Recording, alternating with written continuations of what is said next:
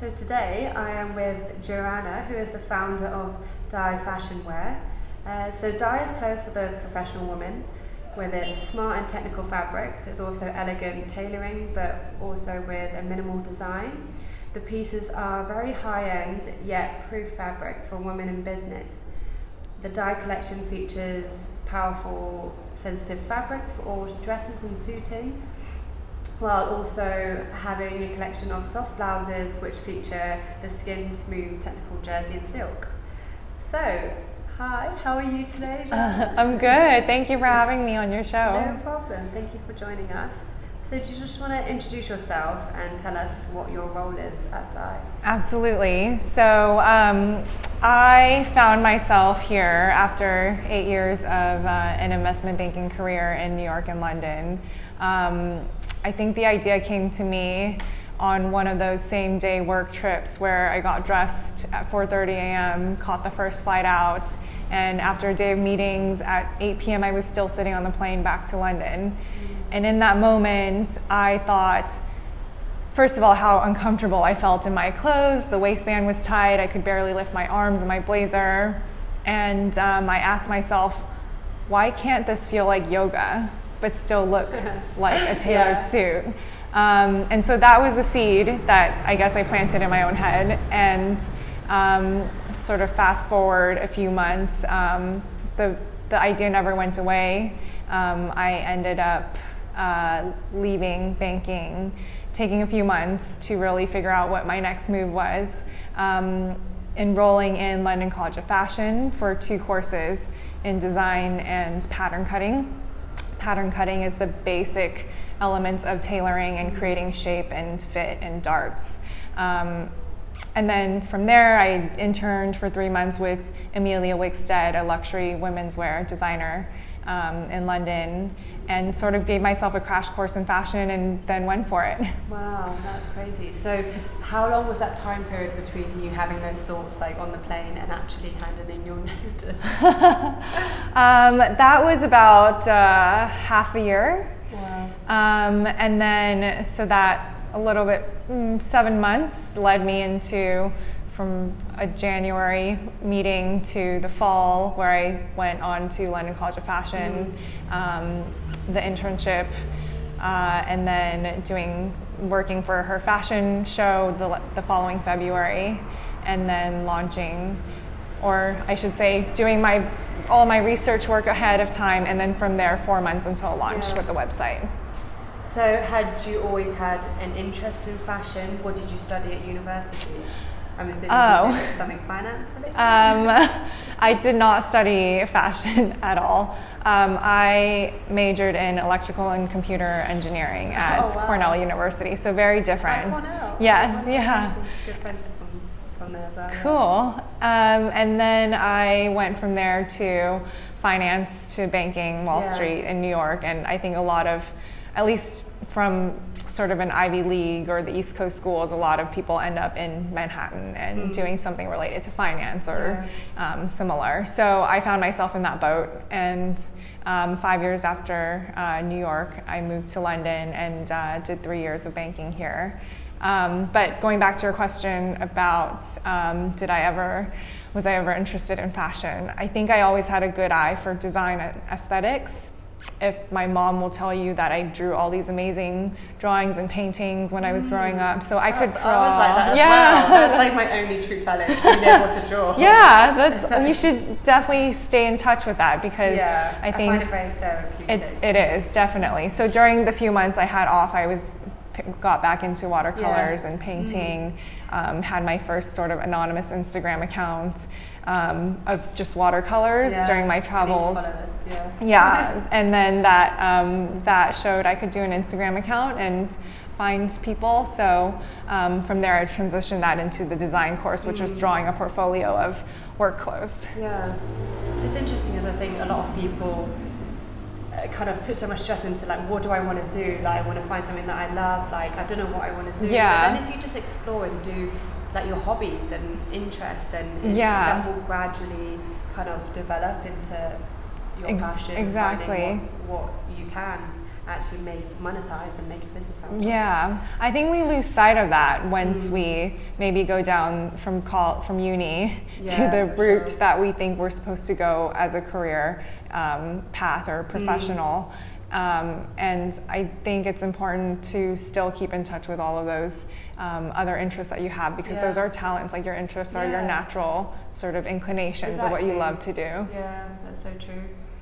So you've had 8 years of experience working in a finance career in New York, and you said the idea came about when you were just traveling and you needed comfortable wear whilst you were kind of going into meetings at 8 a.m. and not getting home until like 11 p.m. at night.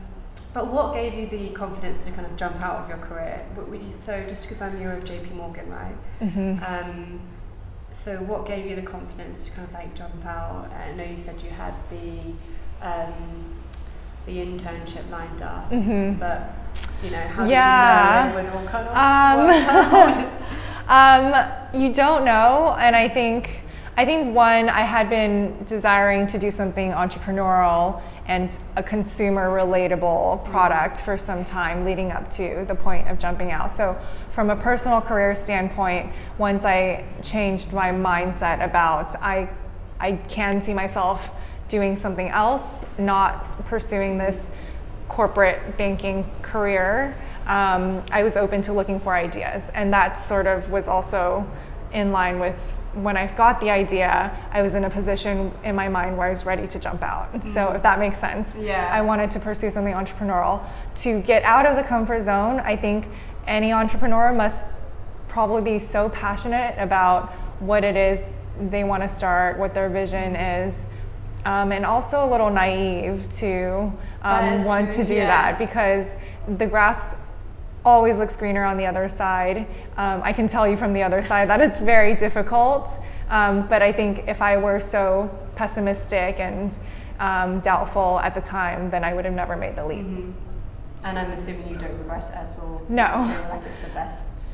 This occurred to me last week. If someone asked me at that point in time, before I jumped out, in 2 years' time, this is what you would have built, this is the reach that you would have had and what you would have achieved, would you do it or stay in your job? I would 1,000 times over definitely leave and do this. So I think that says something to me that I've put myself in a position that is fulfilling and satisfying. And that's what it is, it's the fulfillment, and that kind of massively outweighs the long hours and the hard work that you're doing. So no, I definitely hear that a lot. Good question. What kind of skills do you think you've learned in banking, and how have you applied that to starting up your own business? I think the 8 years of banking and the training that I had through those 8 years was absolutely instrumental to coming out into this world and embarking on this journey. The skills specifically are, one, negotiation, and doing it in the way that is appropriate for every single audience, because when you're out here, everything is a new relationship, whether it's with your suppliers and convincing them that they should invest in you when you only want to make 20 units in the very first collection of a style, which is nothing. Or convincing people to want to work for you, like the freelancers that I have, then convincing the press and building relationships there and the customers. It's all a sort of negotiation process, but understanding the fine balance of negotiation and relationship building. Just managing those stakeholders, right? Exactly. Attention to detail is beyond, like, I think it's applicable for no matter what. Start over.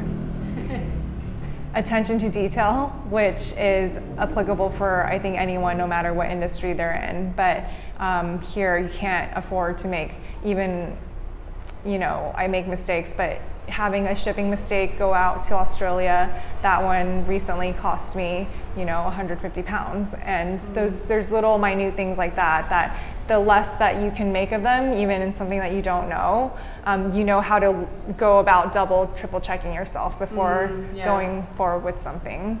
There's so many skills. I think I've been really good about budgeting and just having I've developed the sense of, I've developed the general sense of conservatism when it comes to managing finances and being conservative when it comes to thinking about forecasting, maybe almost to a fault, because when I launched, I thought even if I could sell 1 a week, going to 2 a week, and clearly I've managed to outperform that massively. But I think that was my mindset and what I sort of budgeted for myself. So when you outperform those expectations, it feels like a much more successful outcome. And also it's like you have to be not so much pessimistic, but you've got to plan for the worst case scenario. Yeah, exactly. You have to scenario plan. For sure. So what was your first move in starting the business of Dye? Oh. So after you did your internship? Yeah. Through Amelia, I was able to meet some people within fashion. And through the course of that, there was one woman who's a freelance pattern cutter, production manager, development, garment technology, like it all exists in this one woman. Yeah. So the fit and the production aspect of the process, which was a big gap that for me and my skill set, I brought her on from day one, and we've been working together ever since. She's been critical to everything that you see.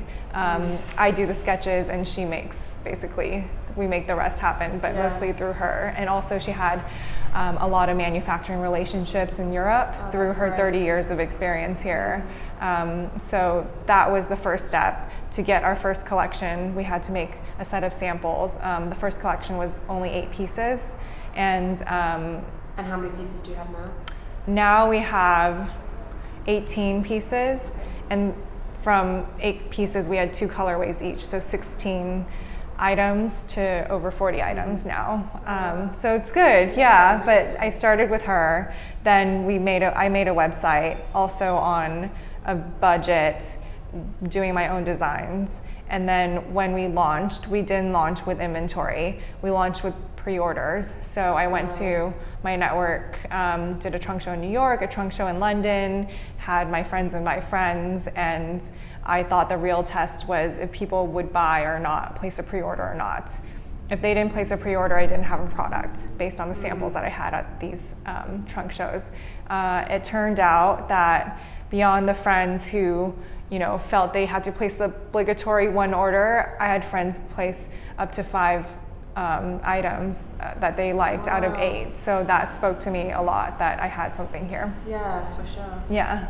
So I guess you didn't want to kind of invest in all the stock and have that line there just in case there wasn't the demand for it, right? Exactly. So that was one of the benefits, and 2 was having some data on the sizing, the colorways before it went into production. And the third benefit is it's a cash intensive business, but having this cash flow come in to fund a part of the production up front was really important. Yeah, of course. Yeah. Seems like you've nailed it. So just on the just looking at Zara's kind of business model, so their turnaround rates are something like 2 weeks or very, very fast. Very fast. So like to me, I feel like there would be a lot of wastage, especially within the fashion industry, and not just to pinpoint Zara, but across a number of high street brands. Yeah. How would you say the Dye brand ensures sustainability and like less wastage, which is obviously becoming a big problem? Globally? So the one that we just covered was pre-ordering. It gives you a sense of demand before going forward and making something. A lot of factories will require minimums for the number of units per style in order for them to want to make a garment for you. I went about it the other way. I found relationships and suppliers who were willing to make our small quantities. It may have come at maybe a higher cost of production because it's smaller, but also working with family-owned, very small manufacturing sites was also able to support the supply that we wanted to provide.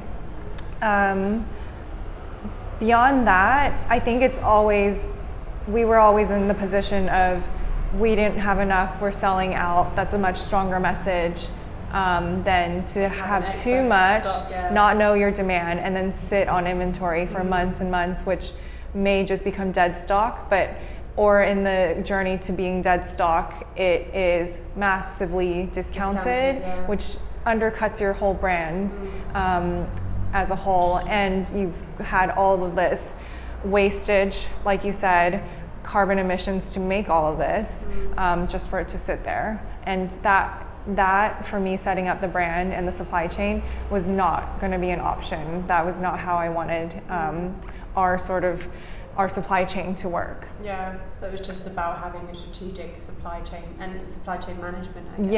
Yeah, exactly. So even I've looked at your designs obviously and touched them, and they're not what you would expect them to feel. Yeah. So stretchy and they don't look, like how they would feel. Yeah. But, I feel like they're very Scandinavian and minimal. High-end and minimal, quite similar to cars, like right up my street. Yeah. So I think like you are one of the first labels to tap into the trend of wanting to really focus on corporate women working in like professional industry. Yeah. And I remember when I used to work in a corporate company, I always found it quite difficult to find. I mean, there were a lot of clothes out there, comfy clothes. Yeah. Like, as soon as I got home, I was like, getting out of the skirt. Yeah, exactly. Yeah. So I guess, can you shed some light on how you decided what target consumer you wanted to go for and why you wanted to go for high end and not high street? Yeah. I think I went for a consumer that's maybe myself or a similar version of myself. So demographically, it's the older millennial who probably is urban, has a great sort of busy lifestyle with work, goes probably to fitness classes, loves travel, loves experiences, trying new restaurants, probably doesn't own a car and Ubers to places. That's sort of like the demographic that I thought. Target. Yeah. And I started with, I guess the price point wise, going around to shops and seeing what's available in high street or high end of high street. There were not comfortable clothes like you were describing. I think the designers who are making those clothes never sat a day. I'll start over. I think the designers who are making those clothes in the high end of high street, they've never sat in the life of someone who is a corporate woman who had a day of meetings, who got on the tube, was rushing from meeting to the office to the lunch with a client or dinner, drinks after work with colleagues. They've not thought about it. They decide to cut out the pockets and add a lining that's very uncomfortable and scratchy on your skin, and they don't know. But I always wanted that polished, beautiful look, and two of the brands that oh my god, I told you, this is like crazy street. Right in the middle of central London. Yeah. What you expect, isn't it? Yeah. So I've always loved that really polished look, and two of the brands that I would have died to own dresses of were Roland Mouret and Victoria Beckham. You know how they look less bodycon versions of those because you probably don't want that much attention to your behind. But they looked really clean, tailored, beautiful. And they just really looked put together, but at £1,500 price tag, that's something you would wear maybe to an event, to a wedding, and not, every other week that you needed, it's for the office. And so I wanted to bridge that gap as well. When I interned with Amelia Wickstead, I saw the pricing architecture of the luxury women's wear category, the raw materials, the production costs. But if I sold it to the end customer, or they sold it to a wholesale account like Selfridges, Net-a-Porter, etc., because then they go on and mark it up another 2.75 times before you are buying that product in their store. There's a direct-to-consumer market to have the same quality but at a much more affordable price point. And that's sort of the pricing I wanted to go for, and bring that high end, but at the pricing that you would find in maybe a high street brand. Yeah, if that makes cutting sense. through that middleman. I guess. Yeah, exactly. Cut the middleman in the traditional retail markup. So you've designed all the pieces yourself, Yeah. correct? Where do you get inspiration for your designs? So I know you said obviously you work in finance and you used to draw a lot, but where do you get your creative kind of experience and inspiration from? It looks, thank you. I think I'm quite minimal as a person or aesthetic eye, and when I put together my first mood boards, I was fascinated by references of just minimal, maybe a line or a corner of a building with the sky behind it, and there would be angles from just the geometry of architecture, if you know what I mean. Yeah, like I always see, photography as a portfolio. Just simple buildings. Simple, So I took a lot of inspiration from just clean lines, geometry, and angles, and juxtaposed a lot of it together to create flattering style lines on the designs and the sketches. So on some of the designs you'll find sort of in a geometric way hourglass that still makes a flattering shape on the body. There's this constant angled pockets that comes at a flattering angle for your hips. I love inverted pleats for some reason, so you see that as a recurring theme in some of the skirts, dresses, and tops.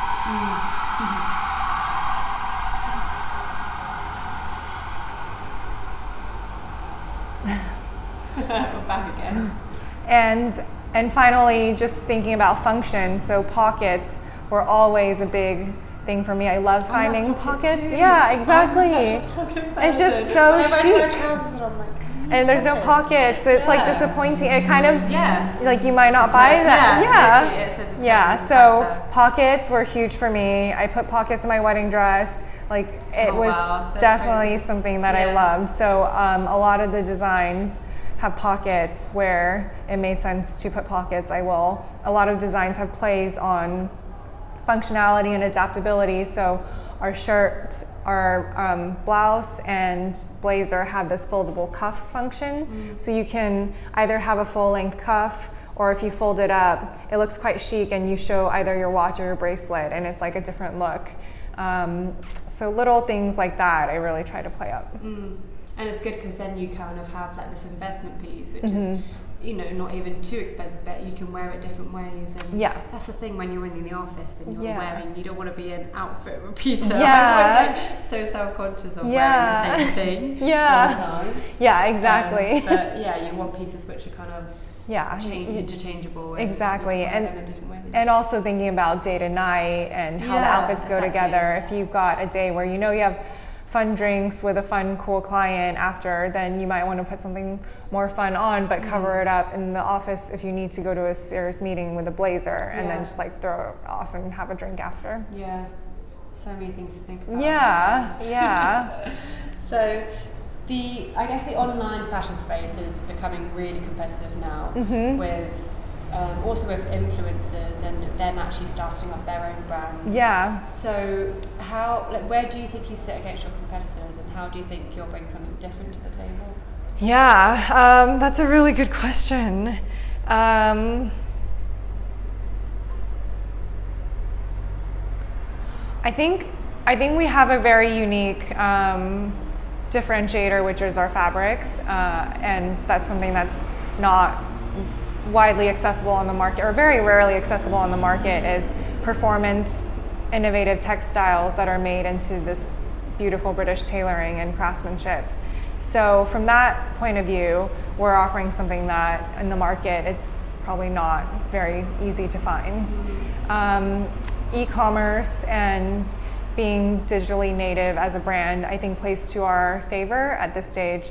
You see and read about the industry right now being a bit of a struggle with brick and mortar stores. They are expensive as overheads for companies and signing into very long leases. We have the flexibility of testing pop-up concepts, testing with different audiences and trunk shows and cities, and then from all that data being able to make an informed decision about if we do commit to a future brick and mortar position, where that will be, what's the most optimal, and even the experience of it, like what we're offering here with our showroom now, is it's a comprehensive solution. There are shoes that go with the outfit for you to try on. We brought in a functional bag brand just to think about the whole complete picture, but our customer has the opportunity to have a one-on-one personalized styling session for an hour with myself. Yeah, and it's all about the experience, isn't it? It's about the experience. You know, nowadays consumers don't want to just look at that one piece. No. Of, you know, that one dress hanging up there. They want it to be, you know, as long as they go to the hairdressers and having the full experience. Exactly, and they don't want that going into the store and shifting through the rack of like from every single size, trying to find your size, or going to the sale rack. Our showroom is very well curated. If there's something that you like, we'll bring down the size for you and the color of your choice to try on.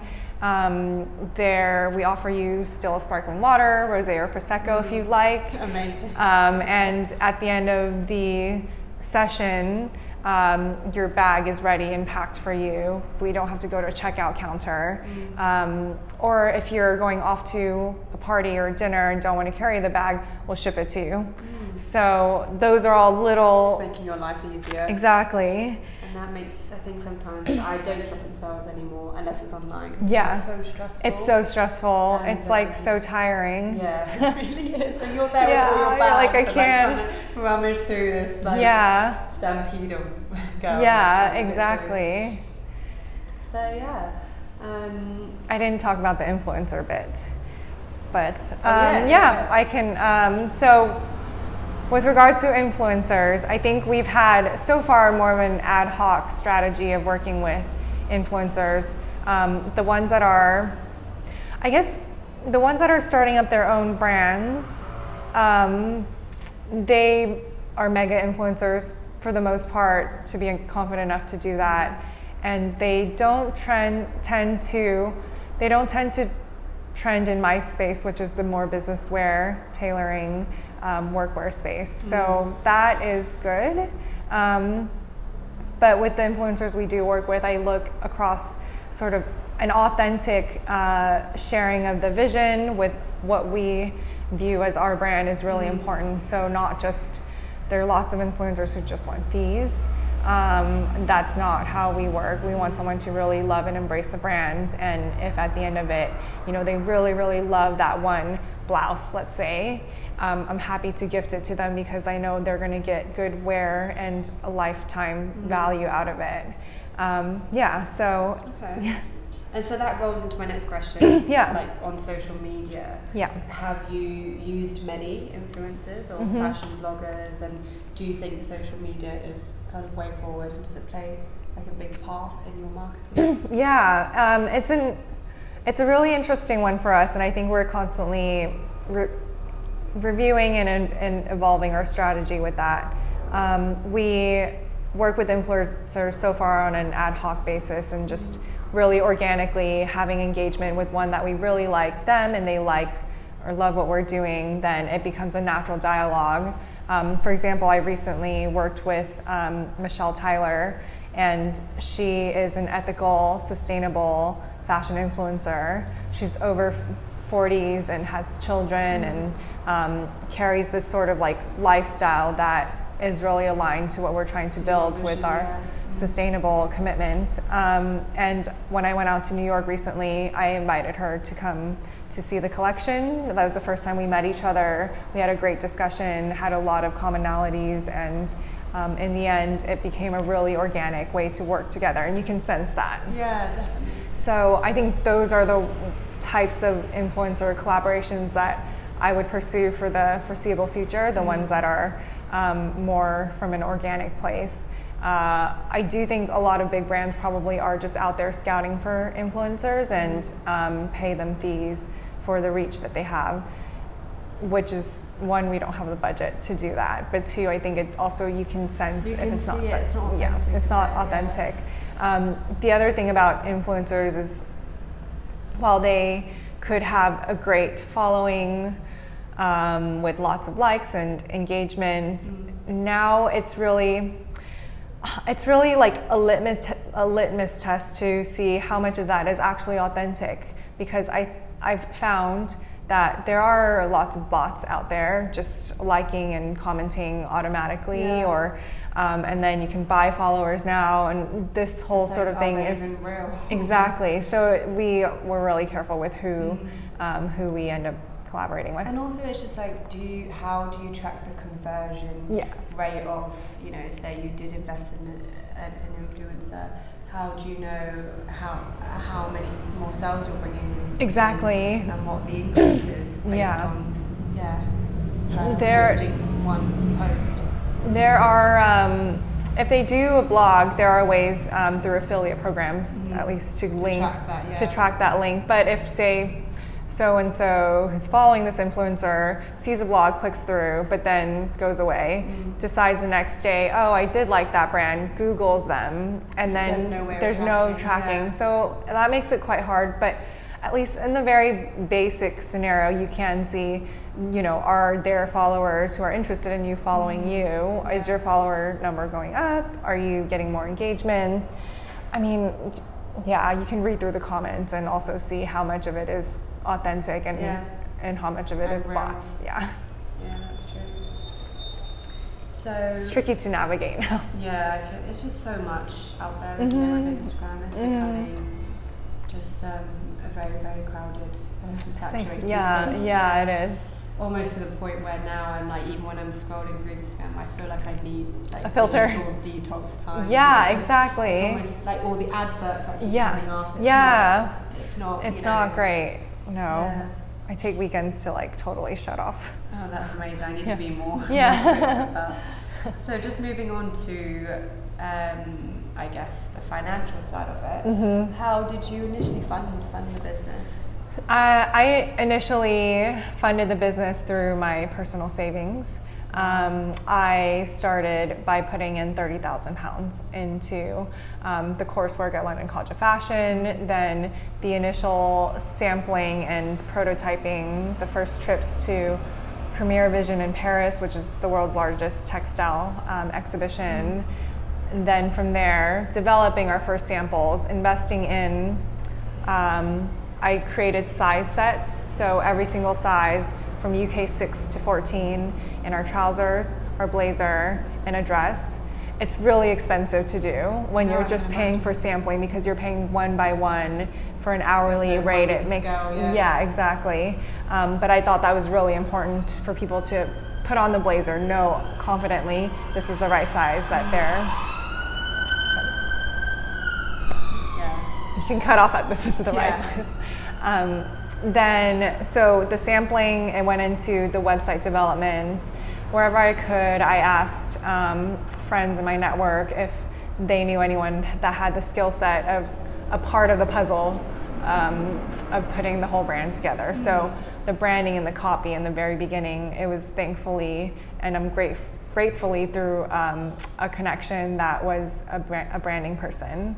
The website, which can be very expensive, as you may know, or if you did it yourself. I actually did my myself. That's great. It took a lot of hours. It did, yeah. I mean, it can easily, if you had the concept and the branding and went to a designer to do it in-house, it's very expensive. And also you'd end up finding a freelance as well. You need them full-time, and so you're paying like a 50% premium. Yeah, completely. So the website was a chunk of that. Oh, and the first photo shoots, that also, it can be from finding the models, the all of that, and then the retouching, it is also a cost. So to do it, when I say, I guess, doing it on a bootstrap, anyone, if they want to talk to me about how much each individual itemized cost was, on the low end and on the high end, you can get it done, but if you want it to look really stunning and professional, while still bootstrapping, I mean, it's kind of a balance. But in the end, I think it worked, because the first set of press that really loved our imagery and the website enough to ask for samples. One of the first journalists was the Times.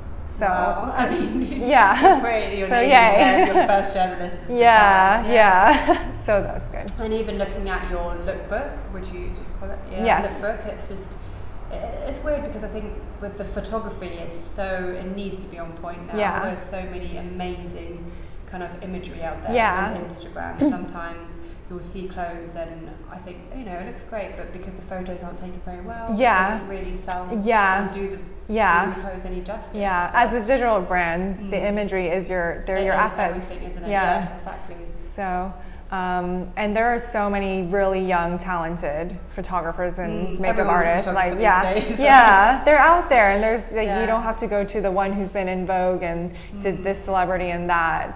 They're out there too, and they're expensive, and so are venues for your first studio shoot and all of that. So, yeah, there's a lot. There's the whole menu. Yeah, I can imagine. Yeah. So just moving on to the topic of teaming. Yeah. So far you said you've relied on freelancers. Yeah. So like pattern cutters and even the web developer. Yeah. Brand consultant and PR consultant. Yeah, PR and like recently a part-time intern. Yeah. Are you planning on hiring permanent staff at all in the future? Yeah, that's definitely the plan. It's grown to the point where I myself cannot have this much of my day be focused on more operational things or admin side and decisions that don't need to be bottlenecked at myself. So that is the plan, and one of the challenges with bootstrapping is not having that budget to hire that talent that you might want that's appropriate for the company and the experience that they bring with them. So something we're working through, but I'm definitely looking to hire permanently. And what would you look for in your first kind of permanent hire? So what would I look for in our first permanent hire? I think it's buying into the brand and the mission. It's interesting because you read a lot about company cultures and corporate cultures, and I think that first employee makes the culture kind of real, because if it's just me, there's no cult. Like the culture is just me. It's just your personality. Yeah. It's just you. And so bringing on someone permanently is creating that culture that makes them love how your relationship and the dynamics of your relationship is with that one person. Yeah, exactly. I think I'm looking for someone who's driven, has strong attention to detail. And I was reading, I came across something really interesting, but looking to hire someone that's bright versus someone that's smart, because someone that's bright would mean they're enthusiastic, maybe taking more risks, maybe just a bit more street smart and savvy. Yeah, and I think that's what you kind of need earlier especially on, is someone who's who's a bit more autonomous and can think outside of the box and find creative ways to make something happen. Because when you're on a budget, that means you kind of have to be creative about what you do with less. Yeah, no, I know, I like that. What do you think you still need to learn in order to take Dye where you want it to be? I need to learn so much. It's kind of like a video game where it's like Mario. Yeah, the first level is really easy, and then the first level is not easy, but when you get to the next level, it has all its own challenges. And so I think now to the point where I am thinking about external funding and all the various options that there are, and really getting smart and savvy about the way venture capitalists might think, the VC terms, and understanding the dynamics and incentives of that world. Not to say that I'm directly applying or trying to go for VC funding at this stage, but it's something to think about, and maybe that comes with my banking background. I'm always trying to be thinking ahead financially. But so with that brings its own sort of lots of learning curves again. I think so far this past year, since we've launched, it's been a full-time, a one-man show, which is me making the shots. And I think going forward, to go from now to a team of say 3 or 5, I don't think I've been in that situation of having, someone who is the marketing director or someone who's a production manager and someone who's the e-commerce manager, permanently having a team of those people around, that's a new learning curve for me, because I don't know how to delegate. I mean, and it's almost like, because it is your baby, you're so used to making those key decisions that you need to kind of really just let go and let them do their thing. Let their experts do it and have that trust and not, in a sense, feel not like micromanage. I had an interesting conversation with so Chris Frank, he's the managing director of Iris Worldwide, Iris Amsterdam, sorry.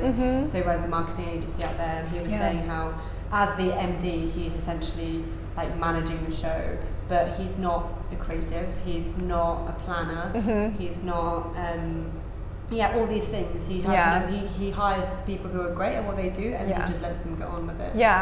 So it's also like that, being able to, but handing that over when it's like your own baby that you built with your own. I feel like I built it literally with my hands. So that's the next learning curve probably for me. If, touch wood, this is the direction it's going in, I think that's going to be the next adjustment for me. And then if it continues to grow, then the next set of hires in the team, I guess, grows, and we have a fulfillment warehouse instead of me and my intern packing, and it's all exciting, but it's all growth process, growing pains, changing parts. So just moving on to some more philosophical questions. Love these. It obviously takes a certain level of focus, resilience, and character in each person to start their own business and really take that leap and that leap of faith and that risk. So what do you think taught you this to be this way growing up, and what kind of childhood influences do you think have contributed to this? Good question. I don't think anyone's actually asked me that. So far, the questions about my journey have been much more of the last 2 years, or last, maybe if you incorporate the finance career, the last 8 years plus 2 years, 10 years. I was always, I was always an athlete, part of a swimming team and the water polo team, and I was water polo captain in high school. But I think what might be interesting with the entrepreneurial bug that I got is, since like 5th grade, I ran for student government in in elementary school. I ran for vice president of publicity, and then junior high I ran for vice president, and high school I was the secretary, and then I was always constantly challenging yourself. And at uni I was the class president for the class of 2008 at Cornell. So I think and then with that role, which I had. Take that part out. So with that role, I was able to, have a budget from the school and be able to plan events for my peers.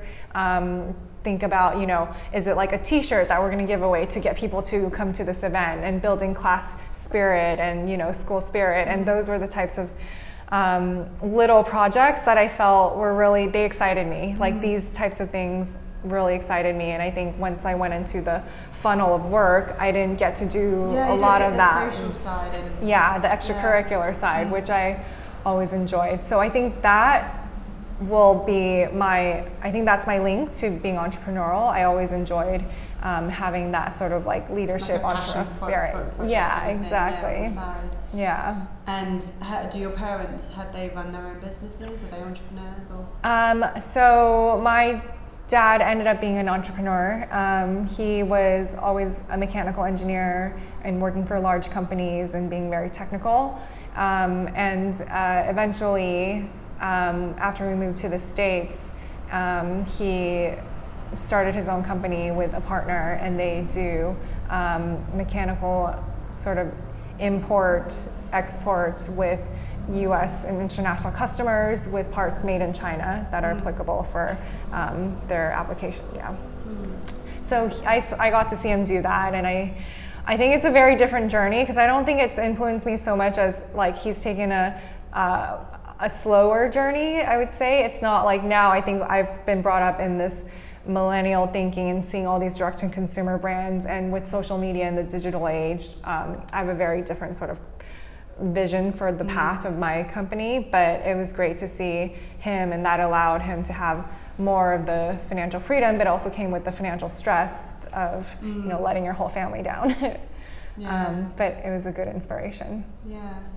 Okay. So growing up, or maybe within your experience in banking, or maybe even with starting up Dye, has there been like a memorable failure or like a favourite failure of yours which you feel like you've learned the most from? Yes. This is also another great question. I love these. Can't wait to hear what everyone else said. Yeah. Okay, so my most memorable failure was I was class president of Cornell, class of 2008. Yeah. There was no class president freshman year, so I won at the end of freshman year for sophomore year, and I won the election for junior year. So I re-ran to be president for senior year, because since freshman year, the prize at the end was to be able to make the commencement speech in front of your class with all the parents, and I thought, oh, this is like my glorious, it would be really cool to say something inspiring to my classmates. So junior year, for the election into senior year, my vice president ran against me, and he was, I don't know if I can say like what I want to say on record. Yeah. No, he was, to even do that is quite a petty move. And I had, I thought I guess I was like chest puffing and thought I was hot shit, because I was like, I have friends who have cars, I got this brilliant idea, and I'm gonna like put my campaign with like car window paint on their cars, so my campaign will be like mobile around the campus, and I'm definitely gonna win. And so I wrote, and my campaign was Die or Die. Which is like so good. I think my friend came up with it. So I wrote Die or Die on all my friends' car windows, and we lived in the closest spot to campus where there was like an amazing bagel and cafe shop downstairs, and my friends would just park outside there. It's a metered parking spot, but we lived above there, so I didn't think twice about how they parked. I just had my campaign on their windows. The opponent who ran against me, he then took the entire campaign rule book and found 11 different reasons to disqualify me, including going over budget because I paid for rental cars, because I paid for parking, because the rental cars were illegally parked, and all of this like nonsense, where it was almost like a tribunal that for some reason I had to, and I had to go in front and defend myself. But when you get into a situation like that and get into like the nuances of, was the card there? And you're like, yes, like, petty, and then it's so petty. But then I think the judging panel or whatever, it's just like, I had to admit to these things that, I don't know, it's just like, and then after 11 of these petty little things, they did decide that I did in fact park the car there, and whatever rule that they decided triggered my disqualification. But I won by vote and I got disqualified, and I was crushed for a long time. Well, maybe for like a month, and then I got over it because it's a good lesson that my mom told me, just to think about, there will be failures, even bigger ones later on in your life, and this is the smallest, like probably the most inconsequential thing that can happen to you at this age. So, and how old were you at the time? I was 21. Okay. So, so young, I thought this was like my life, my 4-year dream was to give this speech. I've never actually told anyone this in public. But it was, it is inconsequential. I look back now and I can have a laugh about it. And I think later on, maybe in finance or whatever little hiccups that came my way, you can't take them that seriously because it's like life moves on. Just take them and learn from them. Right? Yeah, exactly. I think in life there's always going to be, like, the storming's always going to come. Yeah, exactly. If you think it's going to be smooth sailing, no, it's never smooth. Yeah. So it's just about being prepared for that and being able to take your biggest learnings from those failures. Yeah, exactly. So on a lighter note, what brings you real joy at the minute? So like real unadulterated happiness. Does it have to be work related? No. Okay. What brings me real joy at the moment? It's now I'm 32, and when I can find the moments or the trips or the times to catch up with really good old friends or my family, I think you really treasure those moments more than anything else, more than before. Then I think now I don't take those times for granted, because you don't know when you're next going to be in the same city or having this amazing conversation at dinner and having a drink with these people and being all together. So those make me happy. Yeah, just about living in the present, right? Yeah. So what kind of apps or tools do you use at the moment which help you organise your life or just make your life easier? Yeah. Trello. I use the Trello. Yeah. Yeah. Like, Trello is number one biggest. Number one. It's like on my iPhone. Good. Yeah, it's so good. And I have one with like my freelancers, and it's just so many boards. Yeah, it's so yeah, no, it's so good. I know. Area in yeah, no, it's so good. It's so good. And what's helped a lot with work with the customer service is Zendesk. I know it's I don't know if that's applicable for a lot of people and what they're doing, but when we had the Times article and we had 200 pairs of trousers to produce to fulfill pre-orders, the amount of customers who were coming in and needed something, a Gmail inbox could not manage it, because I would quickly, like within 5 seconds, forget if it was Fiona or Ashley or Catherine or whoever it was that just needed something specific. The way Zendesk is organized is brilliant. So, and they have very, very affordable small packages for a one-person customer service team, which at the present is myself. Yeah. If you see someone sign off on our customer service, it's probably me, but then I escalate to myself when something problematic comes up. Okay, that's cool.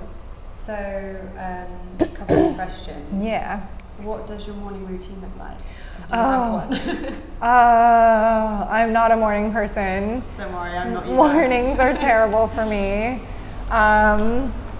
I will set my alarm to 7 o'clock.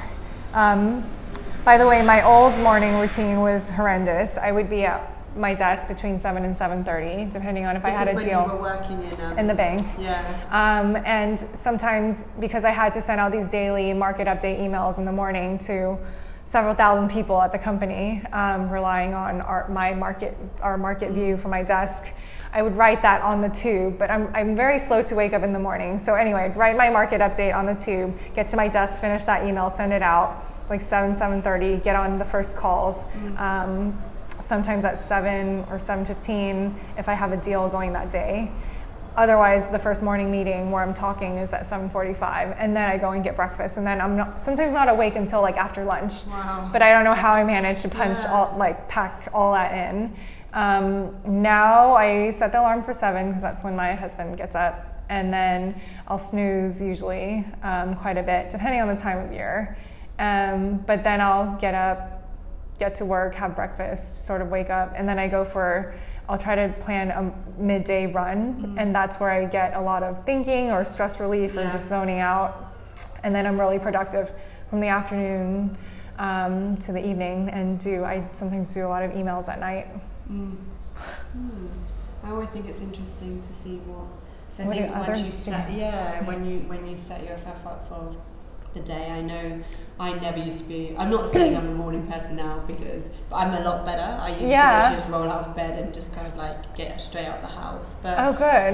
But that's not a good thing, because I'm just my mind is so rushed. Yeah. By the time I get into work, you're so foggy. Like half asleep still and not really awake. Whereas now I really try to make sure I have at least. Well, I walk to work now, so it usually takes me like 45 minutes to an hour. It's a long walk, but that's kind of my exercise. And I listen to a podcast or I listen to music, and that's like my way of de-stressing, actually slowly waking up. So by the time I get to my desk, I'm really kind of like energized and awake. Yeah. But even before doing, that walk, I'll wake up early and I'll like journal, listen to music, and try and I don't know, have a shower and just take your time. I think it really does set you up for the day. Yeah, definitely. So you're not in a bad mood and waking up on the wrong side of the day. No, or make definitely. Like a green juice or something. I don't know.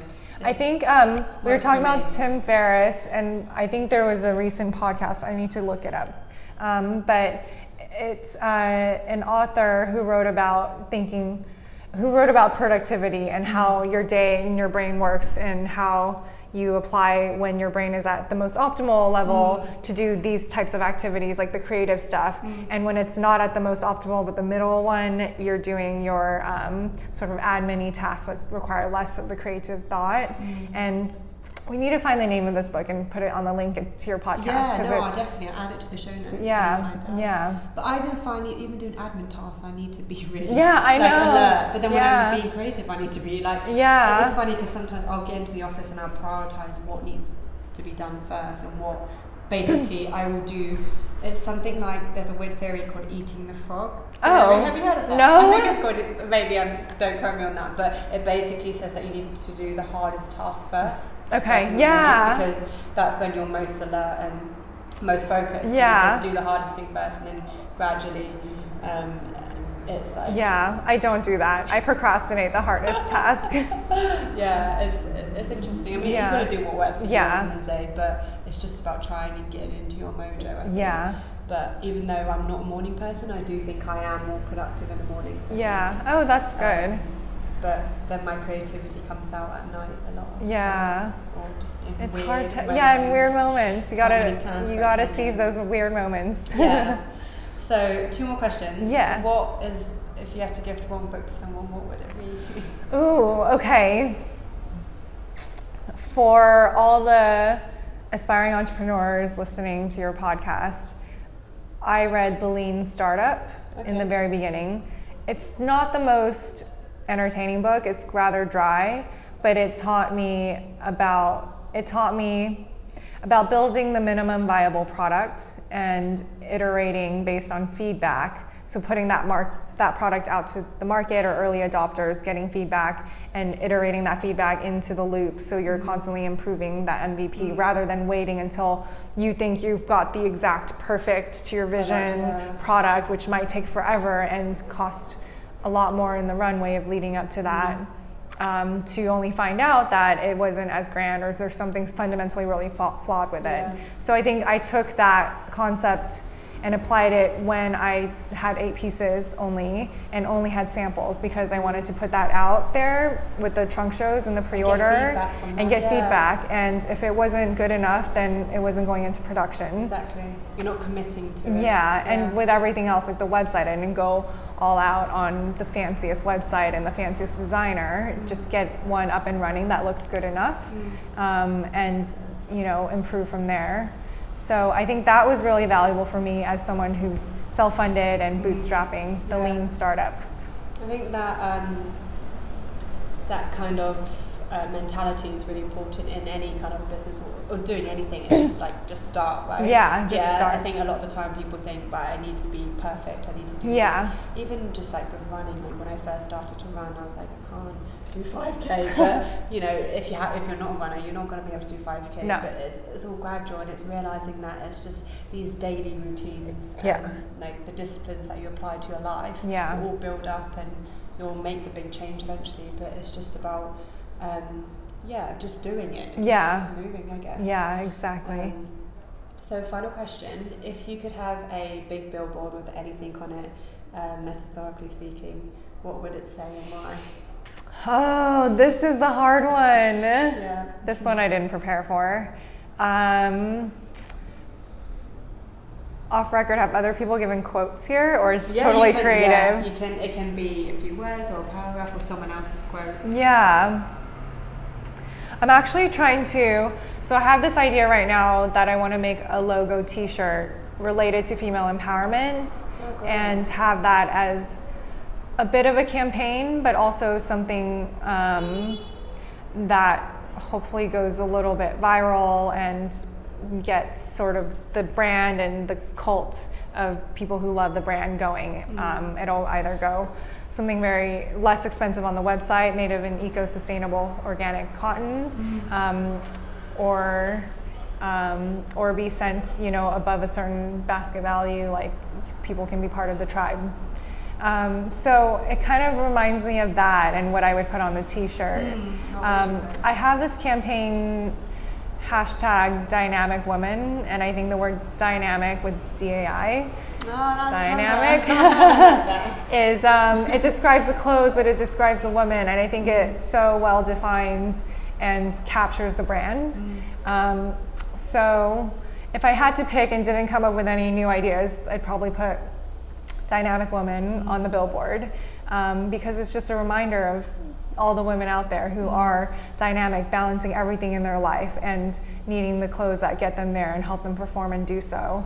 But also just infusing that bit of branding in there. Yeah, that's really smart. I really like that. Yeah, actually. yeah. And it's almost like it's just within that one word, it pretty much sums up what your brand is all about. Yeah. No, really. Yeah. If not that, then something about sustainability and how we are trying to save the planet. Because someone has to, right? Yeah, yeah. Okay, well, I'm just going to wrap up now, but thank you so much for joining us today. It was a pleasure, thank you. It's been really great to have you on the show, and I know your story will really inspire others. And if you want to check out the designs, then I will put the website and your Instagram handle in all the show notes, but it's at daiwear, right? Yes, yeah, DAIWEAR.com. Yeah. And but yeah, make sure you go and check out all the designs because they are very beautiful. Thank you, right. Carmen. Well, do you want to say anything else? No, that's it. I mean, this is a great conversation, and I hope it was valuable. Yeah. Okay, brilliant. Well, thank you very much.